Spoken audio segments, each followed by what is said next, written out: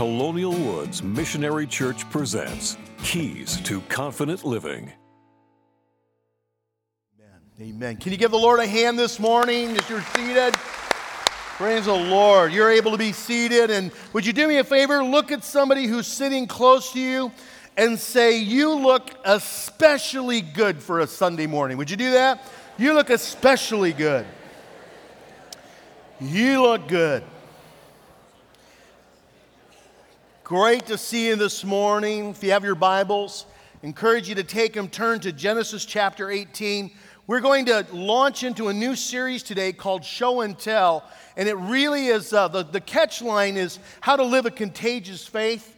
My first catch line was how to talk about Jesus without looking weird, but I decided to kind of tone it down a little bit. The whole idea is to show our faith, live our faith, and then when we get a chance, talk about our faith, and so many times we're intimidated when we want to talk about our faith, and we're just going to talk over the next 5 or 6 weeks together, just giving some encouragement, strategies, and just simple ways to be able to just live our lives in such a way that it invites the conversation about who Christ is. Show and tell. Obviously, show and tell, that strikes back to some of our childhood days. How many of you, when you were in school, you did show and tell? Any of you do that? About everybody did? Do they still do show and tell? Do they still do that? You know, show and tell. You were so excited. I think it's usually kindergarten, maybe into first grade, maybe into first grade. You're so excited about something that you have that you get to come in once a year. You choose something to bring in and to show the other students, almost brag about it a little bit, and then talk about it. And I remember 1973. I remember show and tell. I didn't get a lot of toys as a kid. I mean, I was cared for, but we just had a big family. There wasn't a lot to go around, so you didn't get a lot of stuff. But I remember one, and it was spectacular. Here's the picture. Oh yeah, baby. Oh, that is an Evel Knievel stunt cycle. Can I get an amen? Oh, man, I am telling you, Chad, you're about the same age as me, right in that ballpark. When we were kids, man, Evel Knievel was it. He was the coolest dude, and whatever he would jump and whatever he'd break, and I don't mean records, I mean his body. He was always breaking something. Boy, I remember Snake Canyon. Remember going over the canyon? He failed miserably, but man, was it an incredible event. And see the palace at Caesar's Palace, he went over the fountain there. I think he crashed there too. I think he broke about everything. But I remember, man, I got this thing, I think 1973, 1974, and it was the coolest. In fact, here's a commercial that enticed me back then. This is Evel Knievel and the Evel Knievel shock-absorbing stunt cycle. Woo-hoo! You can make him do wheelies, back stands, even mid-air somersaults. And for that big jump, here's Evel, up and over that 4-foot ditch. Woo, baby! Evel Knievel, sold separately or with the Evel Knievel stunt cycle from Ideal. Oh, man, there was nothing better, man. I was so excited to be able to take that in, show all my classmates about that. By the way, even doing this message, I found that commercial. I got so pumped up, I was going to buy an Evel Knievel stunt cycle. Yeah, they're almost $400, so I didn't do it. I decided, I'm not going to do that. I'll tell about it. And so it was a big deal, right? This whole idea, you get so excited about something, it is easy to be passionate about it. And when you're passionate about something, it's really easy to talk about, isn't it? You think about that in your life. And so that's really what God calls us to walk closely with Him, be excited about what God has done in our life, and then just simply, as an overflow from our life, to be able to talk about it into the lives of others. Now, as we begin this morning, I'm going to take you to Genesis 18. It probably is not where you would think we would start a conversation like this, because what I want to do as we begin this morning is before we ever talk about talking to people about Christ, I want to teach us how to pray first.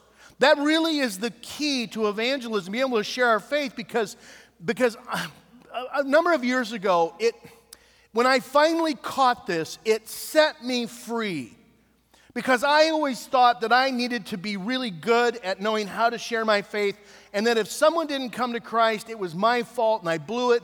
And understand something, when I caught this, it just took all the fear away from me. It is not my responsibility to change somebody's life. I can't change somebody's life. In fact, I can't make a person come to Christ. This last week, one of our pastors was walking through the office and had just been in a session where he's trying to work with a guy on some things and it wasn't going well. And remember his discouragement. And I told him what a pastor told me years ago. He said, Phil, we cannot change people. All we can do is point to the one who will.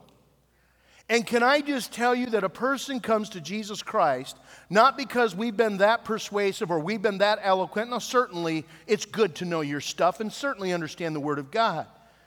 But it is the Spirit of God that draws someone into repentance. It is the Spirit of God that brings genuine transformation in a person's life. A person is changed because the Spirit of God does a work of renewing in their spirit. In fact, Jesus said, flesh gives birth to flesh. It means you can do in your own strength what you can do in your own strength. But only the Spirit of God can give birth, can change the spirit within us. When you catch that, all of a sudden, it's not about me failing or not failing. The way I fail is by not being used. The only way I fail is if I'm not willing. And as I begin to pray for people, I am inviting the Spirit of God to do what only He can do in somebody's life to transform them. And so this first passage is in Genesis chapter 18, and the context is Abraham and Sarah. They are now getting up there in age. Sarah is about 90 years old. Abraham is 99 or 100 years old, right in that ballpark. And they are visited by three individuals described as three gentlemen. But you find out as the passage goes on, two of them are angels. They are angels you'll find it out in chapter 19. And the one individual who is constantly being referred to as the Lord is actually, and I'm going to say it this way and I'm going to describe it for you, it is a pre-incarnate Jesus Christ. In the Old Testament, there were times, first of all, here's what I hope we know. Jesus Christ was born 2,000 years ago. But the Son of God is eternal. He's always been, right? He's co-eternal with the Father. So it's not like the whole concept of the Son just came into being in the New Testament. And so in the Old Testament, there are times where you see that the Lord shows up and interacts with people. That is called a Christophany or a theocracy, or a theophany. It basically means that the Lord shows up in person. When Jacob wrestles the Lord, okay, that is the Son before He comes into the world, as we know it, about 2,000 years ago. And during the whole time, every time it says the Lord said, the Lord said, the Lord said, it's actually a person, that third person who is talking, who is interacting with Abraham. So they come and they're sitting down, and Abraham doesn't know who it is right away, and Sarah's getting some food together, and she's in the tent, and did I say she's 90 years old? And the Lord says to Abraham, hey, by the way, I'm going to return next year, and you're going to have a child. You're going to have a son. And by the way, it says Sarah was listening at the tent. It doesn't say exactly like this, but I'm pretty sure this is what happened. Yeah, right. She starts to laugh to herself. By the way, how many would think that's funny? Not my wife. She'd be crying, man. 90 years old. And you're saying, well, 90's not the same age as it is today. Hey, listen, this was past the time people were living to 800, 900. She's already getting up. It says, by the way, she said, I'm well past childbearing years. She basically says, my body is given up. They are way past what is considered. Abraham's 100. Sorry, dude, you're way past what is normally in that time frame considered a father. She begins to laugh, and the Lord says, hey, Sarah, why are you laughing? She's like, well, I wasn't laughing. He goes, yeah, you were. And so the men begin to leave, and here's where we're going to pick up the story, chapter 18, and we're going to go to verse 16. Here's what it says. When the men got up to leave, they looked down toward Sodom. And Abraham walked along with them to see them on their way. Then the Lord, that person in the group, said, "Shall I hide from Abraham what I'm about to do? Abraham will surely become a great and powerful nation, and all the nations on the earth will be blessed through him." Abraham is the father of the Jewish nation, and through that nation comes Christ, who is our provision for sin. So all nations are blessed through him. And he says, "For I have chosen him so that he will direct his children and his household after him to keep the way that of the Lord, and will bring about for Abraham what he has promised." Then the Lord said, "The outcry against Sodom and Gomorrah is so great, and their sin is so grievous, that I will go down and see if what they have done is as bad as the outcry that has reached me. If not, I will know." The men turned away and went toward Sodom, but Abraham remained standing before the Lord. The more I've read this passage, the more powerful that verse becomes. Abraham remained standing before the Lord. That is the picture of prayer. It is the picture of intercession. Verse 23 says, "Then Abraham approached him and said, 'Will you sweep away the righteous with the wicked? What if there are 50 righteous people in the city? Will you really sweep away and not spare the place for the sake of 50 righteous people that are in it? Far be it from you to do such a thing, to kill the righteous with the wicked, treating the righteous and the wicked alike. Far be it from you. Will not the judge of the earth do right?' The Lord said, 'Okay, that's mine. If I find 50 righteous people in the city of Sodom, I will spare the whole place for their sake.' This is mine right here." Really? "Okay, Lord," Abraham spoke up. "Well, now that I've been so bold as to speak to the Lord, though I'm nothing but dust and ashes, what if the number is 5 less than 50? Will you destroy the whole city because of 5 people? The Lord says, "Okay, if I find 45 there, then I will not destroy it." Once again, he spoke and he said, "Well, what if there's only 40 there?" And the Lord said, "For the sake of 40, I will not do it." Then he said, "Well, may the Lord not be angry, but let me speak. What if only 30 can be found there?" He answered, if I will not do it if I find 30 there." Abraham said, "Well, now that I've been so bold as to speak to the Lord, what if only 20 can be found there?" And he said, "Well, for the sake of 20, I will not destroy it." Then he said, "May the Lord not be angry, but let me speak just once more. What if only 10 can be found there?" And he answered, "For the sake of 10, I will not destroy it." Then when the Lord had finished speaking with Abraham, he left Abraham and he returned home. Let me tell you, the more you look at this passage, the more it becomes a passage about praying for people who are in trouble. It becomes you're praying for people who are spiritually far from the Lord. There's no doubt Sodom and Gomorrah is a terrible place. In fact, in chapter 13, it says it was already known as being full of wickedness. There's no doubt about it. But this becomes an intercession where you see Abraham beginning to intercede on behalf of a place that is in real trouble and doesn't realize it. I'm going to share with you real quickly 2 overriding concepts and then just 2 points today, which is a minor miracle. Number 1, you realize it's God who moves our heart to intercede for the peril of the sinner. When we begin to get a burden for people, when we begin to get a burden for someone, can I just ask real quick here, how many of you, if you're being honest, you know at least one person who they are not a believer, they are far from the Lord? Just raise your hand. Okay, most of you raised your hand. I would dare say all of you raised your hand. And if I ask you this, how many of you know 2 people? Raise your hand. And you know what? I'll bet if I kept on going, I might ask you how many know 10 people. And by the way, if you don't know 10 people who are far from the Lord, you need to get out a little more. Because there's definitely a lot of people who don't know the Lord. And when you begin to get a burden for them and you begin to pray for them and you begin to have a heartbeat for them, I want you to understand that that is really God that is placing that burden there.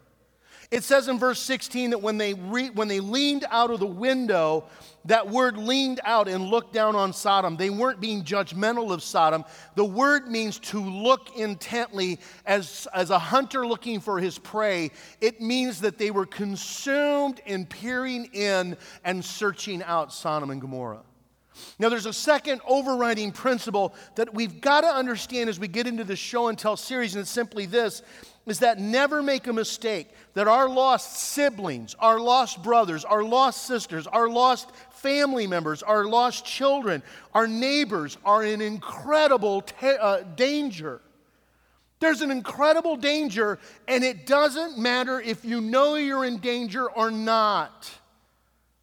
I am guessing that everyone sitting in Sodom and Gomorrah, even though they knew stuff wasn't going well, they all took for granted there was going to be a next day. And they all took for granted that God hasn't done anything about it now. Even if they acknowledge God, He's probably not going to do anything about it in the future. And it can very easily for us to look at people's lives and to see, and we have a heartbeat for them, but we just assume everything is going to be okay. And I hate telling you this bad news, but you got to understand something. The good news of the gospel of Jesus Christ, which is that He came and He died for our sins and He rose from the dead so that we can have eternal life in Him. The good news is so good because the bad news is so terrible. That's why we changed the name. We don't talk about hell. We don't talk about destruction. We bypass those passages in Scripture. I got to be honest, I'm a fairly optimistic guy and I love sharing the good news, but at the heartbeat is that the good news is so good because the bad news is so bad. And those who are not following Christ, they are in incredible, eternal danger. And if we're really going to have God's heart for the world, we've got to understand this is serious business. So let's talk a little bit about interceding for those people in your life. More than likely, there was a face that came up. Let's talk about praying for them. The word intercede just simply means that we're going before God on their behalf. So when we intercede, we're praying for people. The first thing I want us to see is that intercession is far more powerful and passionate when you have a personal stake in the matter. Now, I want you to see it, and the only way you're going to really see it is if we go into chapter 19, verse 1. I'm going to start back on verse 20. Look what it says. Then the Lord said, the outcry against Sodom and Gomorrah is so great, and their sin is so grievous, that I will go down there to see what they have done, if it is as bad as the outcry that has reached me. If not, I will know. Chapter 19, verse 1. The two angels arrived at Sodom in the evening, and, say the name out loud, Lot was sitting in the gateway of the city. Ding, ding, ding, ding, ding, ding, ding. I now know why Abraham cares so much. I dare say I'm not sure Abraham really cared much about that city. I think Abraham knew the definition. I think he knew the reputation, and if I dare say, I don't think he really cared that terribly much about the city. But what I do know is that his nephew Lot, whom he loved like a son, and his family live in Sodom. Now, to understand that a little bit, you have to go back into chapter 11 and 12 of Genesis. You don't have to look there literally, but just go to the last few verses of chapter 11, and you can read chapter 12 and 13 when you get home if you'd like to. But Lot is actually the son of Abraham's biological brother. There are three brothers. Lot's father passes away, and so by virtue, and in that culture, and often what happens in our own country, is that when his dad passed away, he is orphaned by the father, but he now is taken in by the family. And Grandpa was kind of watching over him. Haran was watching over him. But when Abraham leaves in chapter 12, his father, and he moves to the land of Canaan, it says that Lot went with him. By virtue, Lot is to Abraham like a son. What makes it even more powerful is that Abraham didn't have any children. Abraham didn't have any kids. And so some of you know exactly what I'm talking about, either as a grandparent or maybe as a neighbor or as a friend, where someone passes away, and by virtue, either by the child being forgotten by a parent or that child being orphaned by the death of a parent, all of a sudden you kind of become a surrogate parent into the life of that child, and you are bringing them up, and you know as well as I do that your emotions for that child is far more than just simply a relationship. You love that kid, and you care about that kid. You want to celebrate their wedding someday. When they have children, it's like you've had a grandchild. That was how Abraham thought about Lot. And can I just tell you that when you have a personal stake, you are far more passionate about making sure that that person is going to be safe. Tornadoes happen all the time in the United States. And I think most of us have one time or another have prayed for a community, got hit by a tornado. What were there, like 8 in 1 week or one weekend in Ohio? And they're terrible. But in fact, I pastored in Wright, Iowa, that in the early 80s, the town was wiped out by a tornado. And by the time I got to this little church in 1989, the only thing that was in the town of Wright was the church building, which had been rebuilt.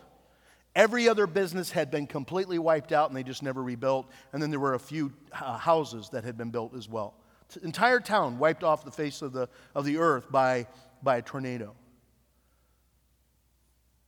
We see tornadoes all the time, but let me tell you, in 2007, when a tornado went through my hometown in Napanee, Indiana, took out most of Fairmont Homes, which I knew tons of people who worked out, went through my parents' property, destroyed the back half of the property, any building that was on it, took out Roger Goss's home, 2 houses down from my mom and dad. No, Roger didn't live there. His mom and dad still live there. But my childhood friend, Roger Goss, his mom and dad's house was wiped out by a tornado. That whole area, there was like a big path that went through there.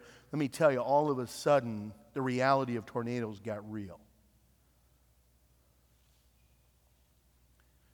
Why? Because it hit people that I really knew. And I hate to say it, but I cared differently and I prayed differently when there's a face attached to it. One of the atrocities that are happening currently in the United States are these mass shootings. Politics aside, I think we're all just devastated when it hits a community, and we pray for the community. I think even worse than that are the ones that are aimed towards schools. Tammy and I happened to be in Parkland, Florida, the day after those shootings took place several years ago, 2 years ago. We had just been coming back from a trip in Fort Lauderdale, and actually the driver was just really overwhelmed by it. And we were there, and it was real to us, but it really didn't impact us the same way as it did the driver. But I will tell you, in May of this year, when there was a shooter outside of Denver that was going into a school, and that shooting took place, and I didn't know what school it was. All I knew, it was outside of Denver. Later to find out, it was 10 minutes from where my daughter was teaching elementary school, and that the shooter still hadn't been found. Do you think this Papa Bear began to pray? Why? Because I had a personal stake in this one. And I'm not diminishing our prayer life. I'm not diminishing. See, God put people in your life for a purpose, and you care about them for a purpose, and you are the very ones that ought to be carrying the gauntlet of prayer for them because you have a personal stake. I believe in world evangelism. But God put you in relationship and gave you spheres of influence and put the crazy guy that works next to you at work in your life and the neighbor in your life and your kids and your grand. He put them in your life for a purpose because you are the most natural one to passionately be praying and interceding for their lives. Make sense? That's why I'm so excited about these Wednesday night focuses in prayer, because one of the things I'm just believing God is going to do is that God is going to pour himself out, and we're going to see an incredible number of people that are going to be coming to the Lord, whether they're in our church or outside our church. That doesn't really matter.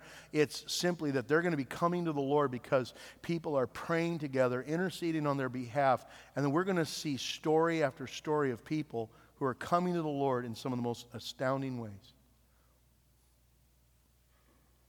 There's a second principle I want you to catch today, and it's simply this, is that intercession becomes real when you hang around God long enough to catch his love and compassion. When we hang around God and know him well enough that we actually abandon judgmentalism and legalism and actually begin to catch his heart, his love, and his compassion. Now, that doesn't mean that we're lowering standards. It doesn't even mean that we don't look at something and say that it's wrong. But understand that God loves and has compassion even for the person who is blowing it. And the more you get to understand who he is, the more you understand his character, the more you begin to pray. Do you realize that Scripture indicates in 1 Timothy chapter 2 that it is God's will that all people come to know him as Lord and Savior? Now, not all people do come to know him as Lord and Savior, but God wants all people to know what it is to have a saving knowledge of Jesus Christ. That's God's heart. Do you know in, 2 Peter, is it chapter 2 or 3, where it says that the day is like 1,000 years to the Lord? You know what I'm talking about there, right? Day is 1,000 years. You know why he says that? He says, the Lord is not slow in acting, as some say slow is. He is patient, not wanting anyone to perish. That is the heart of God.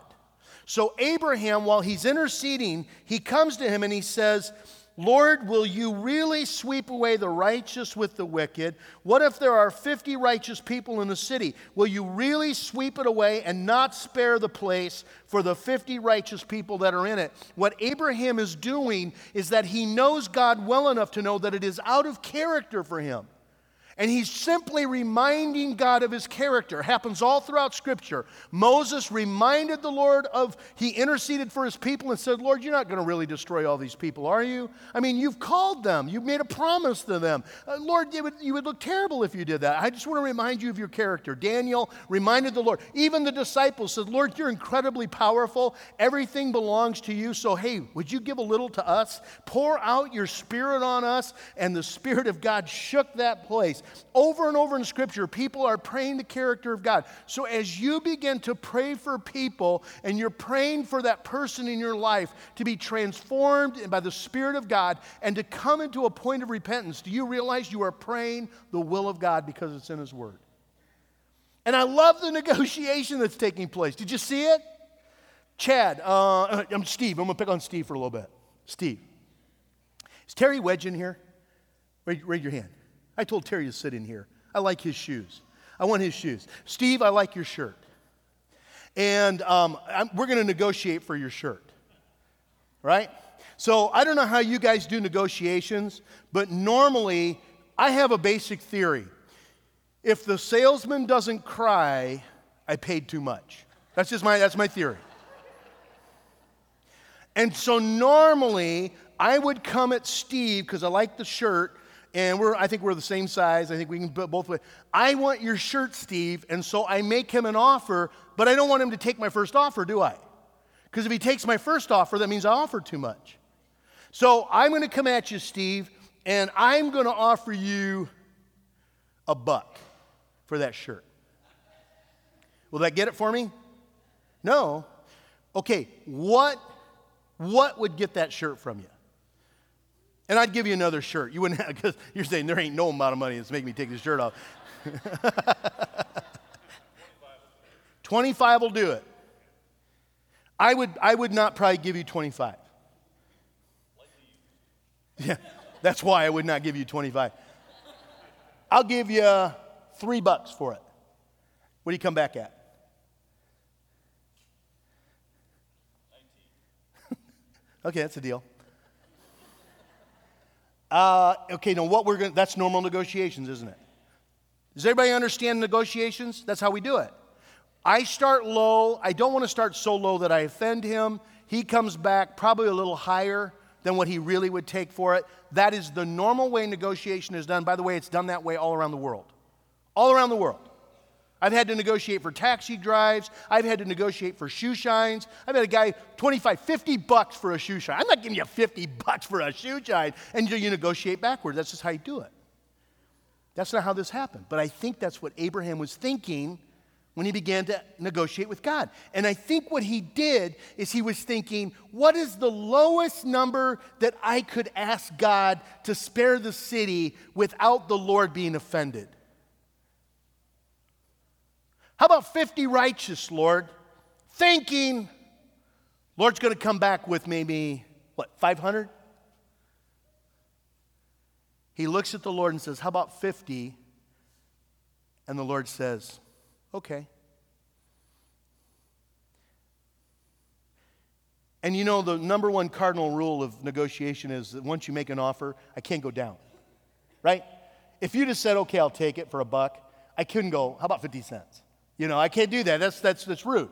So, but Abraham says, oh, well, how about 45 then? And the Lord says, what? Okay. Lord, forgive me. I mean, I'm dust. I shouldn't even be talking to you.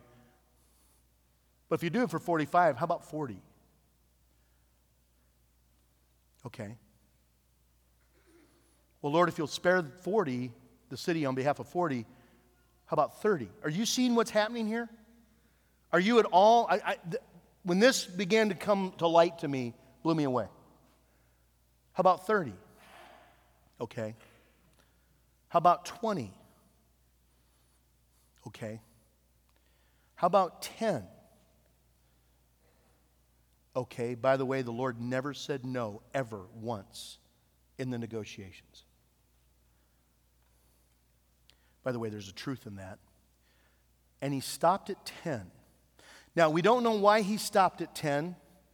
Maybe he thought, okay, I've pressed it enough. Maybe that's it. Maybe he's thinking, I got this. There's got to be 10. I know six right now. Lot, his wife, his 2 daughters, they're both engaged. There's got to be 6.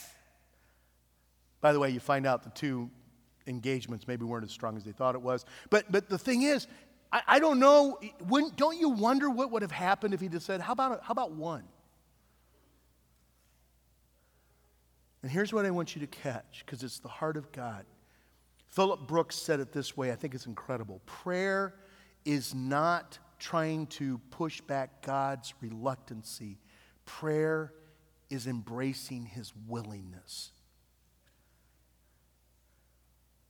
When you're praying for someone, God is not reluctant to move.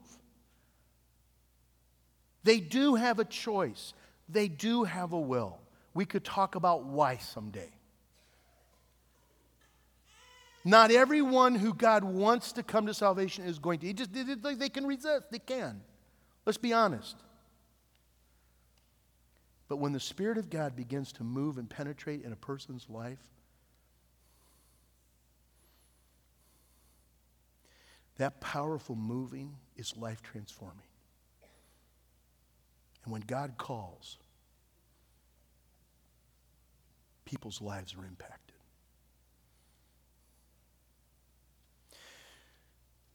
We're going to begin to transition our service because we're going to be celebrating communion today.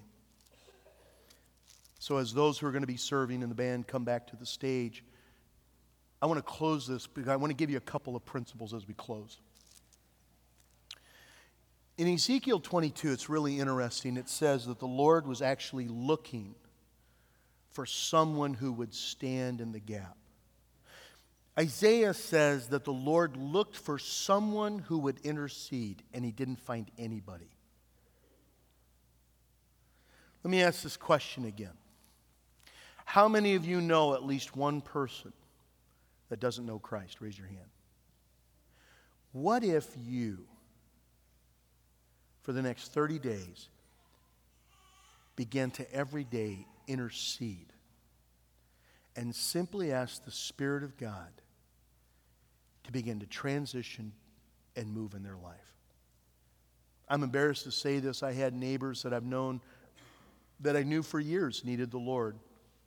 I liked them, had a good relationship with them, never had a chance to really share the Lord. And the Lord put on my heart that I needed to begin to pray for them. And I began to pray that God would open up the avenue for me to be able to share into their lives and for God to get a hold of them. And you know what's interesting, and I can't remember exactly, I believe it was actually the next day, but I know it was within a week. I was sitting at my table, I was praying for them in the morning before I went off to work, and I got a phone call. It was from them. And their marriage was in crisis, and by that afternoon, I had an hour and a half to be able to sit with them and coach them and have an opportunity to just simply share what the key ingredient of Tammy and my marriage is. That's a relationship with Jesus Christ. What if we began to intercede? So here's the 3 little quick points. The Lord prompts us with the need of people. He's the one that gives that burden. Number 2, He positions us in their lives for a reason. See, I think God gave you a position in people's lives for a reason, because He wants you to be the one who reaches into their lives, and He permits us to actually affect the outcome. And I'm going to give you the last thing, because not everybody that you want to share Christ with is going to listen to you. People can stop you from talking to them about the Lord, but they can't stop you from talking to the Lord about them. Let's pray. Father, I want to thank you this morning because this whole passage to me is an indication of your heart.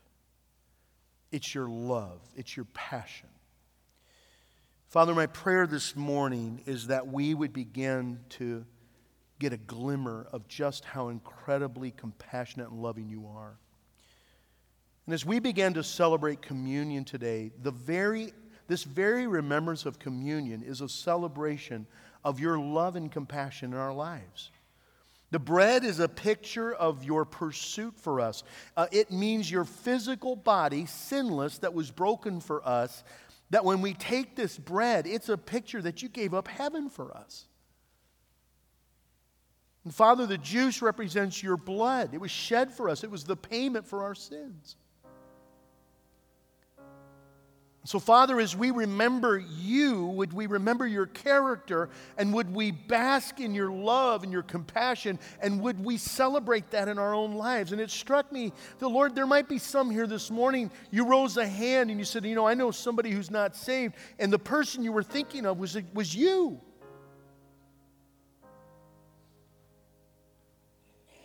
I mean, you're sitting here and you're saying, I don't even know the Lord. I come, I sing the songs, I'd like to be His.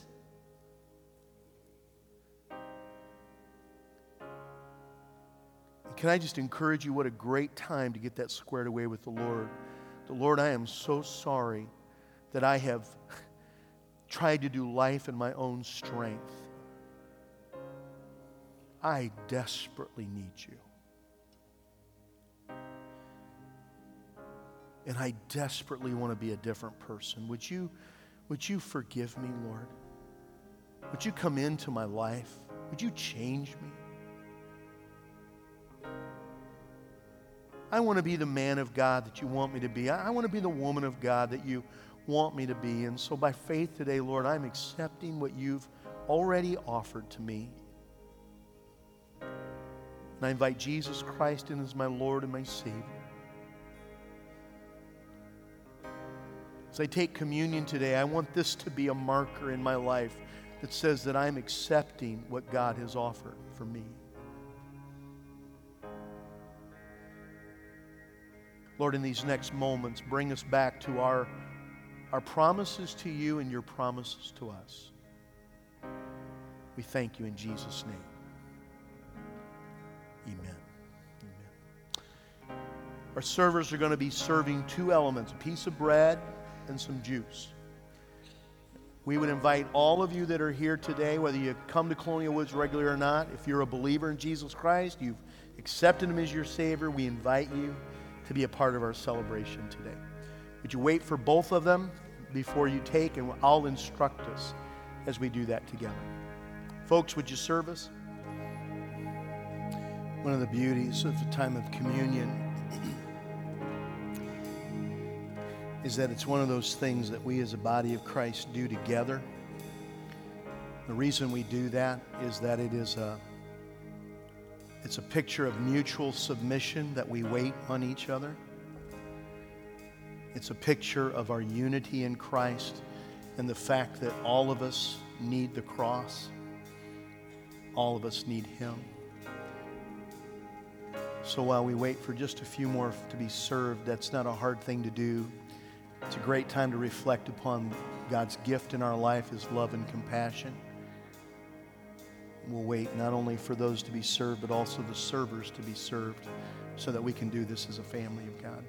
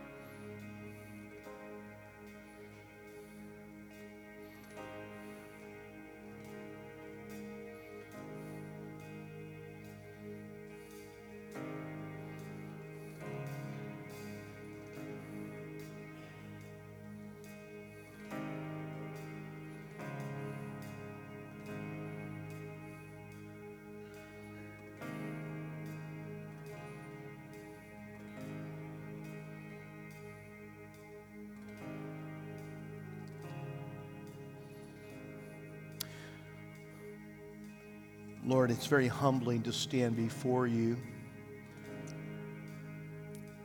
and to think about what these elements really represent. I mean, here in a nutshell is the good news of Jesus Christ. That you literally gave up heaven, the bread. You gave up heaven. You lived a sinless life. You physically died for our sins. The juice representing your blood shed for us. The Word of God says that without that, there is no forgiveness of sins.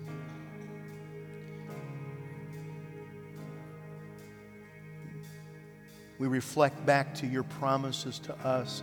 We reflect back to our promises to you. And once again, we say we do. On the night that He was betrayed, Jesus took the bread and He said, "This is my body, which was broken for you. Do this in remembrance of me." Let's partake in the body of Christ together.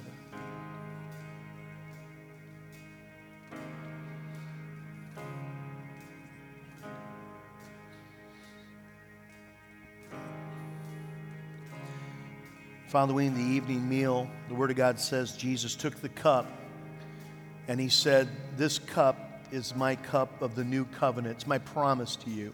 It's my blood. As often as you do this, you're doing so in remembrance of me."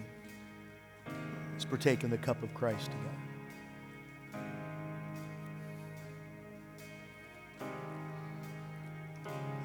And Lord, today we say thank you. Thank you for loving us. Thank you for not giving up on us. Thank you for pursuing us. Thank you that there is a day ahead. Thank you that there is heaven ahead. And thank you that, Lord, you've invited us to be part of this incredible partnership whereby we get to represent, to show, and to tell others about you.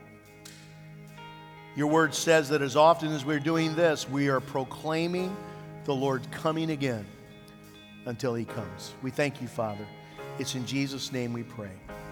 Amen. Colonial Woods Missionary Church presents Keys to Confident Living.